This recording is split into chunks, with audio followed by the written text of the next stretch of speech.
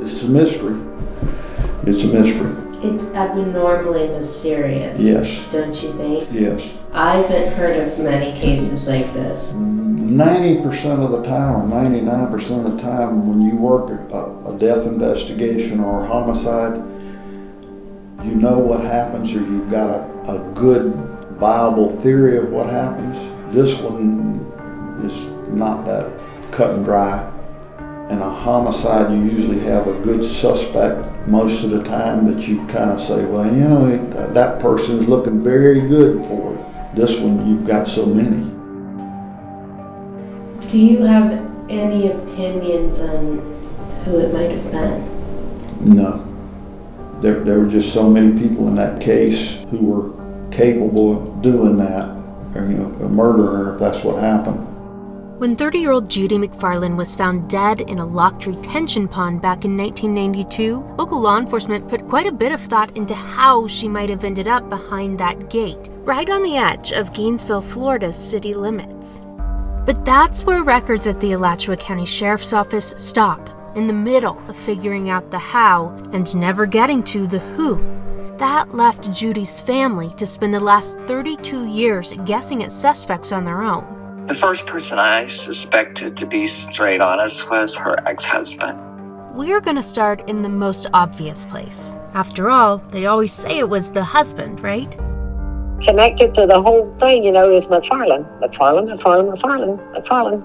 Jim MacFarlane, Judy's estranged husband, had been living in Canada when Judy disappeared in January of 1992. But for Judy's older sister Nancy, his assumed location had no impact on her suspicions. Always thought he had someone do it or did it himself for some reason, but maybe that's because I never liked him, number one. He was not a good man. He was not a good person, let's say that. From what I can tell, this was the family lore, and the only thing that's changed is who has moved on from thinking Judy's husband was involved in her death, and who still firmly believes he got away with murder. And you think it was Jim? Yeah, and like I said, if it wasn't Jim, was somebody else, Jim knows who did it. I know I keep telling you about the lack of records showing any kind of investigation into Judy's death, but I think this part's really weird. Even when Judy was a missing person, there's nothing showing the sheriff's office tracked down her husband. And to me, that's not just weird because it seems like the most obvious person to talk to, but also because Jim MacFarlane was a drug cartel pilot with a record, and yet it doesn't look like anyone talked to him about his missing or murdered wife. You get this weird, you know what I'm saying? I don't even know how to explain to you. It's one of those sensations you get in the pit of your stomach every time you're around that guy. I didn't like him. I tried to not have to even converse with the guy ever since the beginning that I met him. There's a trail to follow through this missing person investigation that shows who detectives spoke with about Judy. But missing from that trail was Jim. Until now. You know, it's one of the main reasons I came here today.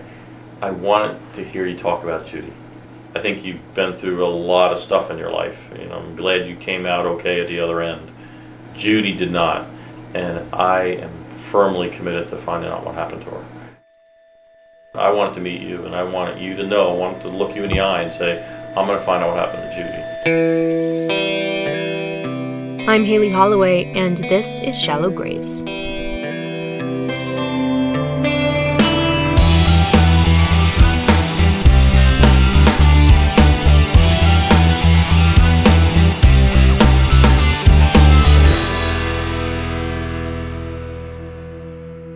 Would you tell me, Nancy, what she was like? I'd like to hear more about her life and her personality. When we were little, she was the brazen brave one. I was the little scaredy cat, and she was 4 years younger than me. So everywhere I went, she wanted to tag along, hold on to my shirt, hang on to my jeans. I get mad at her. Here I am, a teenager, and I want to sneak out, and she's tagging along. Nancy has 30 years of memories with Judy, but she's now lived longer without her than she did with her. And she's had to spend the without years trying to figure out what happened to her little sister. What kind of mom was she?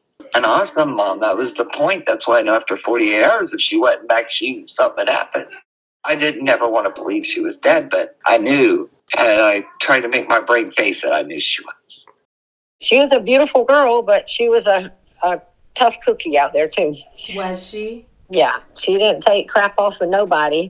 The way Nancy and Mary are describing Judy is the only way I've ever seen her described. She was a pretty, doting young mom, but she also had this don't mess with me attitude. She was sweet, and everyone notes that she was both street smart and intellectual. And Nancy told me Judy was using the GI Bill to get her degree when she was killed. I mean, she's pretty, she's intelligent, she ain't no dummy from nowhere, you know what I'm saying? She's not like a little frail, delicate, ignorant, pretty girl.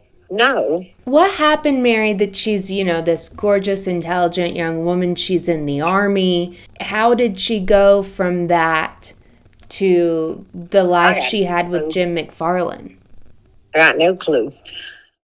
She seemed really, really bright and like she had a lot of stuff going for her, and then things just took a turn. But I think the biggest turn in Judy's life is when she met her husband, because that seemed to start her down a whole different road. Kevin Allen, the cold case detective at the Alachua County Sheriff's Office, told me Judy was just 19 years old when she first met the then 38-year-old Jim MacFarlane. According to my interviews and the police reports, Judy was working basically as a housekeeper, but she was working at an airport out in Pembroke Pines cleaning up airplanes. And one of the pilots who had a plane there was Jim MacFarlane, and Judy was working on Jim's plane. Jim MacFarlane was a pilot, and he was a smuggler, and he smuggled drugs for cartels in South America and Central America. And so Judy went from probably living a normal lifestyle to getting into the drug business and marrying someone who is a pilot for a cartel. If I can be honest, I've been putting off this part of the story, procrastinating when to tell you about these years in Judy's life, and that probably makes me biased or even irresponsible as a journalist. But I needed you to care about Judy so that you can care about what happened to her. And it's possible that this Jim MacFarlane chapter in her life will make that a little bit harder. Because while I've told you a bit about Jim's career with drug cartels, what I've been putting off telling you is that he brought Judy into it with him. Where were they coming from? What was the setup? Jim was very well versed in flying to Central and South America, and he would go down and pick up a load, bring it to Florida, and it would get unloaded, and he would get paid large amounts of money, and this was from Jim MacFarlane, in cash. How did Judy go from, she was cleaning the plane, but then she got more involved in Jim's operation? Yeah, I think Jim told me he never took her on any actual flights involving drugs at that point, but he did say that he used her and Judy's sister, Jeanette, as a ground crew to help unload the planes once they got to the ground. And it was primarily marijuana that they were smuggling? Yes, I think marijuana was their smuggling drug of choice back then. I would imagine that was a really lucrative setup. And that was the drug heyday, too, back in South Florida. Jim said he was bringing in $100,000 per load until they got caught, and he was sent to federal prison. Today's date is October 13th, the year is 2016. The following is an interview of Jim MacFarlane by Detective Kevin Allen of the Alachua County Sheriff's Office. This interview is taking place at Mr. MacFarlane's residence in Langley, British Columbia. Also present for this interview is Steve Huff, an investigator with the RCMP. Jim, I'm Kevin Allen. Like I said before, I'm a cold case detective. I was assigned Judy's case. And what I'd like to do is just tell you how I got involved in Judy's case, and then we could just talk for a while if it's okay.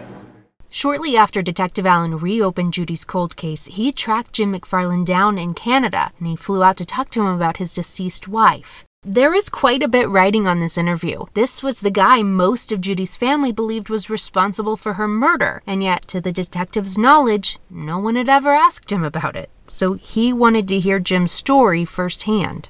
Well, if it's okay with you, I would love to hear how, when you met Judy and how your relationship blossomed. And I met her on the beach down in Hollywood, Florida.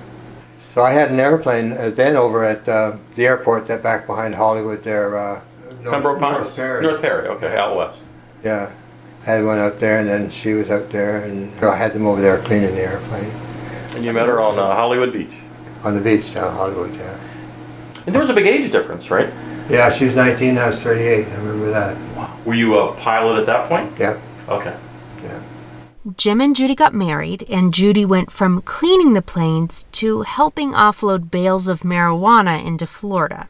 The structure of time's kind of iffy here. Obviously, I can't go request records from whatever cartel they were working for to help put together a timeline. But it seems like Jim and Judy started in South Florida and eventually moved back up to North Central Florida, which is where Gainesville is and where Judy had grown up. But again, all we really know is that this all happened sometime in that big window of time from when Jim and Judy met, which must have been around 1980 if Judy was 19, to 1989, when their Narcos days would abruptly end. Where did you fly out of, mostly? Well, I flew out of Fort Lauderdale, and I flew out of... Executive or international? The executive sometimes, Opelika, Gainesville. Where'd you live in Gainesville? Where about? We lived on a lake out there on Cowpen Lake. Oh, okay. Yeah. Okay, remember that for later, that Judy and Jim eventually lived somewhere called Cowpen Lake, which is this lake that's made up of connected sinkholes about an hour and a half east of Gainesville. Again, this is just somewhere in that big undefined decade. And Cousin Mary told me that Jim and Judy's place there was really close to a private airstrip, which brings us back to international drug trafficking. How many loads do you think you did over the years? Oh, I don't know. I lost count, okay? I lost count. How many runs do you think you did for Columbia in here? Quite a few. Yeah. You're paid cash each time? Yeah, come with a bunch of cash. How many planes did you go through? A lot. 4 or 5? Oh, a lot. Like a dozen? I think I crashed before. It hit the ground too hard. Jim had some truly unbelievable stories from these days, but the ones that stick out the most are the ones where they got caught. Like the time he had to shove bales of marijuana out of his plane while flying it, and Judy, who was on the ground to collect them, got in trouble. She did get locked up one time with Jeanette further south. That was for some weight, too. I think she had quite a bit. Yeah, that was one that was... Were you flying it? I think so. Yeah, somebody was after me that night. They were on my tail. Is that the ones you were throwing out the plane? Yeah. Okay. Yeah. And threw them out, and then some of them landed in the woods, some of them landed in this guy's field. But this wasn't just some guy's field. As Jim was being chased in the air, he was pushing bales of marijuana out of the plane, hoping to find them later. But as it turns out, some of Jim's load had landed on the Likes Brothers Ranch in South Florida. If the Likes brothers don't ring a bell, all you need to know here is that the Likes family is one of the richest in America, and they own the largest ranch in Florida. So this wasn't just some farmer who found the load, it was the Likes company's private security who saw 2 white females running through their field. One of them ran into the woods, but Judy was caught with 2 black plastic garbage bags full of marijuana. And that's what Judy got arrested for. They chased me that night. I got away. Then there was a time Jim's autopilot messed up on descent and his plane crashed nose first just off the airstrip. Jim was obviously fine, but the plane was totaled by fire. Already suspecting he was smuggling cocaine in from Jamaica, authorities guessed that after the crash, Jim unloaded his haul and then he set his own plane on fire to cover up any narcotics residue. And then, suddenly wanting to follow the law, Jim called the accident into the NTSB to report the crash because he wanted to follow FAA rules. I can't remember how I got rid of some of them, and that's the truth. I've been thinking, what the heck did I do with that airplane? How do you get rid of the like residue and stuff? Like if you got bales of marijuana, are they that tightly wrapped, or like when you get rid of the plane, I would assume they try to handle it so they don't get resin all over it. Because I know on one of the planes, I think he crashed at a rough landing, like in Gainesville. Oh, that one, yeah. But that was the one that was on fire or caught on fire. Yeah. They said in a report that you lit it on fire to destroy the evidence. You know, the residue of the marijuana was the bottom line. That was in 1985. Jim kept flying after that, all the way up until 1989. How did you get out of the drug business? I got busted. How'd you get caught?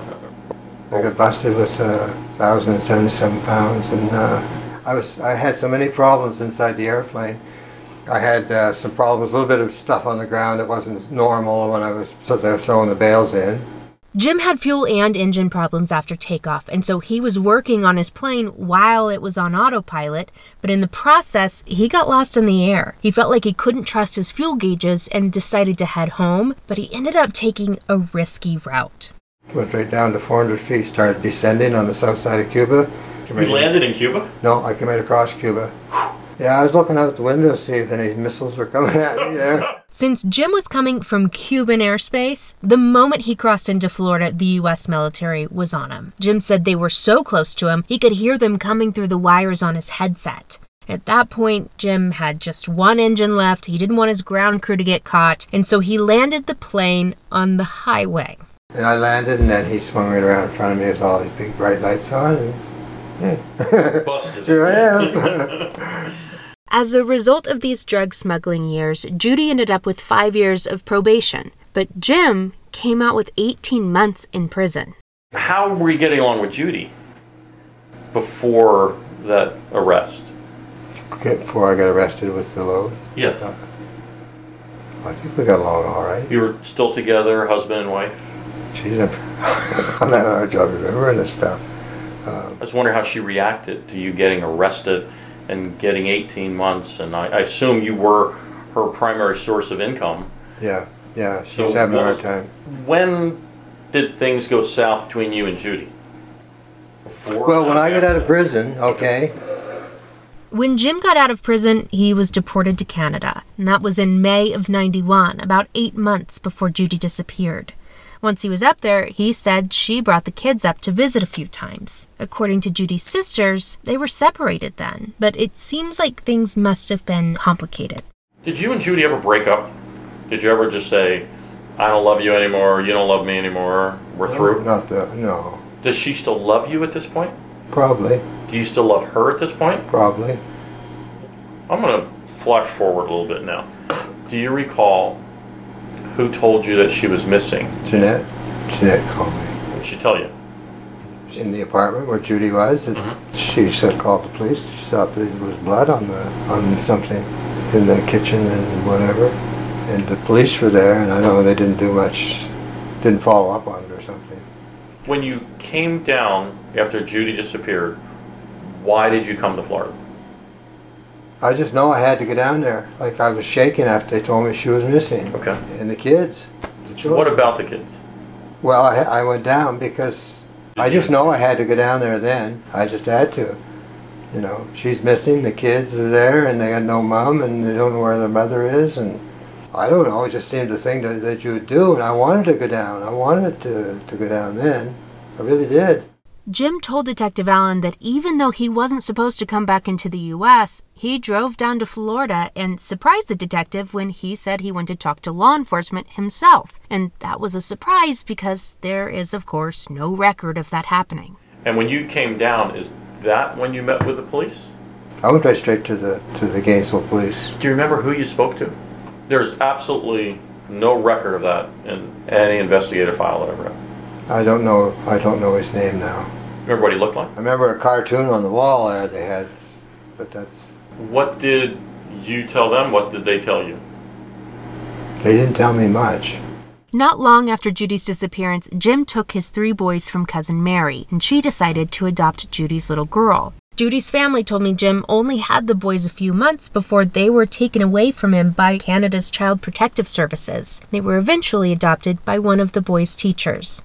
But then Jim just kind of went away. Did anybody from the family talk to Jim, or did you talk to Jim after she went missing or was found?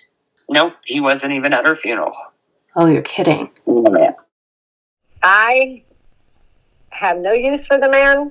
Yeah. And like I said, when he came to get the boys, he wasn't supposed to be in Florida.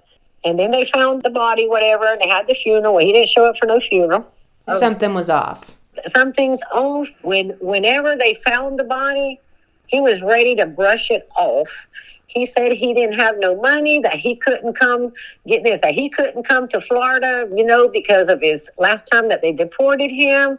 Oh, so for that you can't come to Florida, because he didn't want to pay for no funeral, nothing, not a penny, not a penny. He never asked no details at all about none of it. Really? That was another thing that in the pit of my stomach.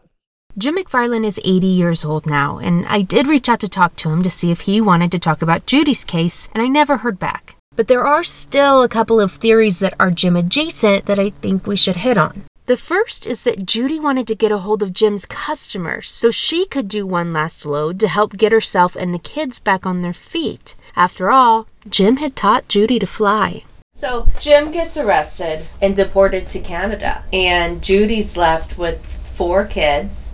And there was this theory. Well, let's face it, Judy is in a really bad place.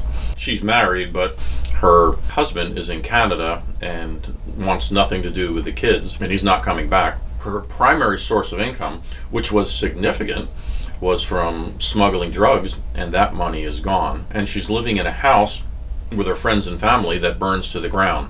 So now she's in a really bad spot.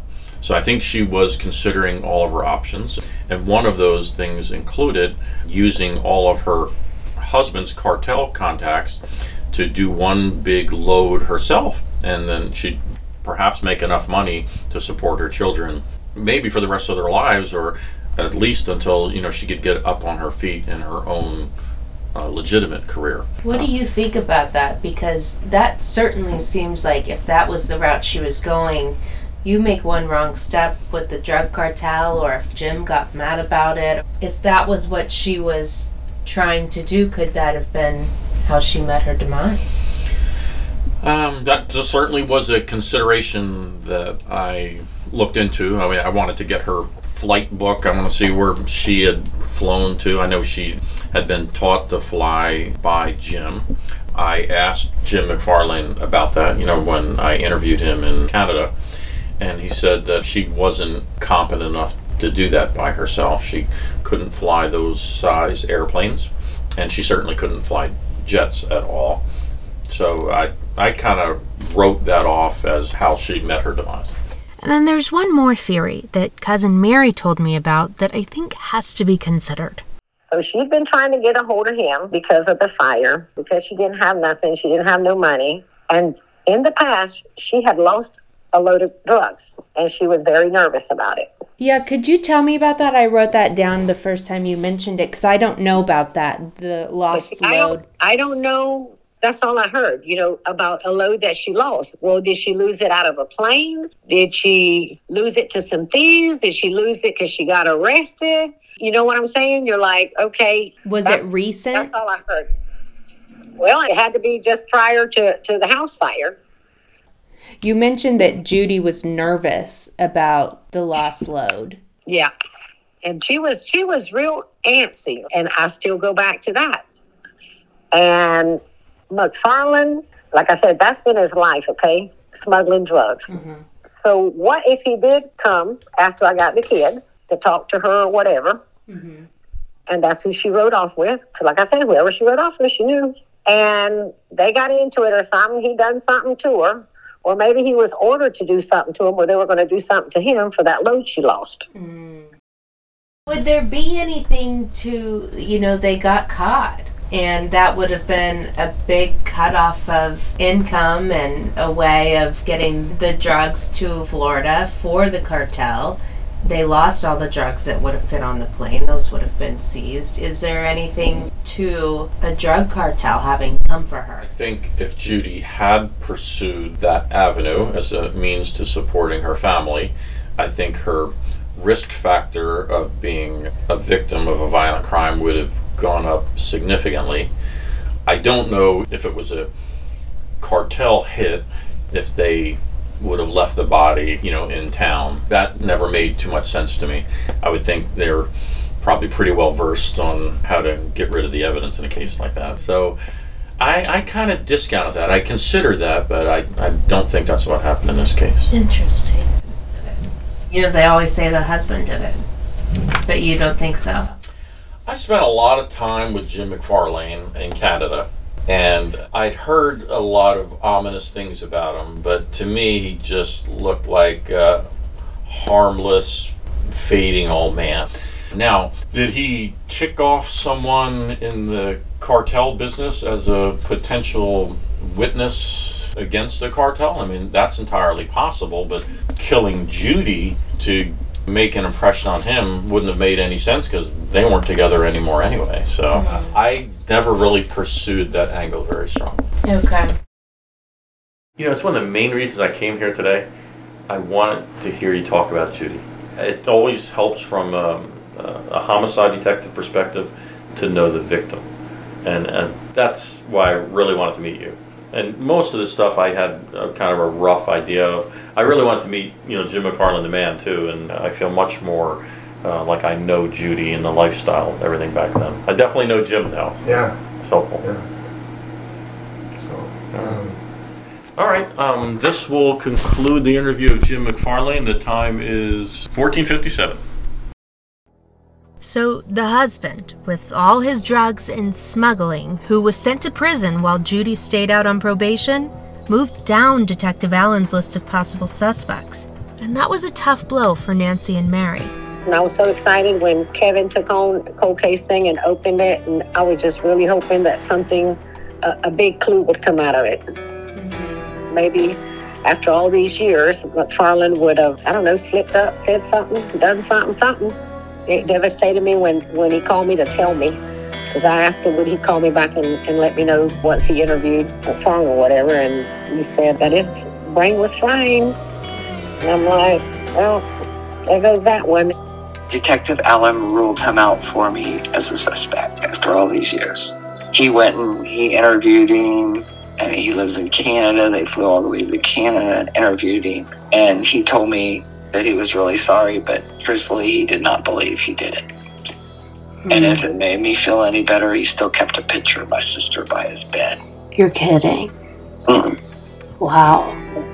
While Jim was in prison, Judy had told both of her sisters she was done with him. That chapter was over and she was ready to turn her life around for herself and for her kids. This is when she started classes at Santa Fe Community College in Gainesville, and when she started getting really into a local church. She told me she was getting her life together. That's why she was going back to school. She said, I've already figured it out. I can get a degree in 2 years in industrial engineering. I can start creating buildings and stuff. There's big money and realty and commerce, and that's what I want to go for. And she said, then I can get a good job, and me and the kids are going to be just fine.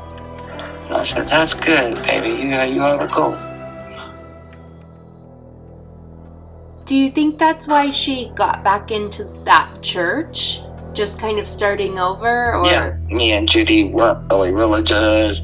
We didn't really go to church anymore after our parents couldn't force us. We kind of separated from that. And then, I guess not long before she died, she started reading the Bible a lot, being interested in church. But yeah, she was starting to get really into religion, and I was like, doesn't sound like Judy, but, maybe it's her way out right now.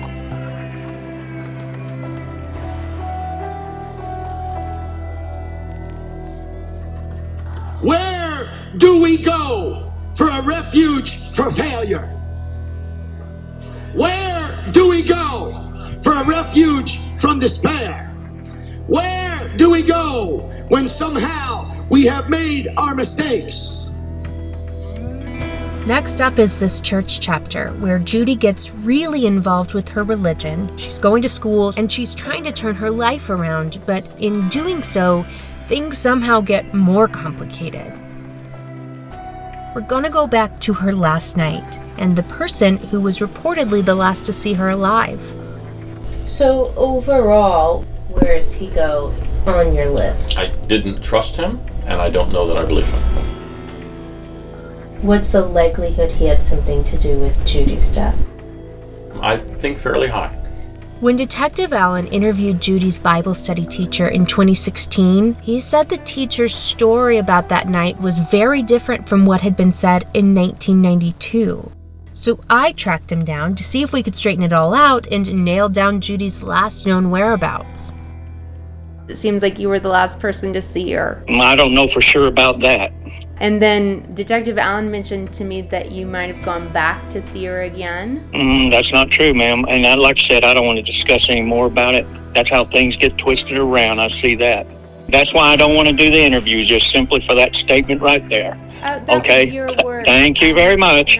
Don't call anymore. Twist anything. You told the detective you went back. That's on the next episode of Shallow Graves.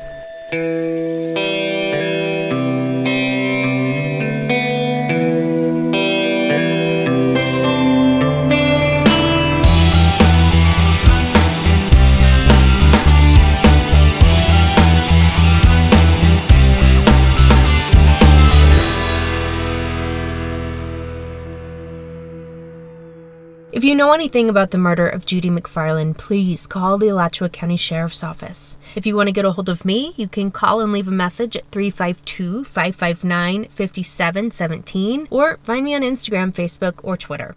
Music for this season is by Mark at Lineout Studios. Some editing on this episode is by Michael Spencer, and all other editing, reporting, and producing is by me, Haley Holloway.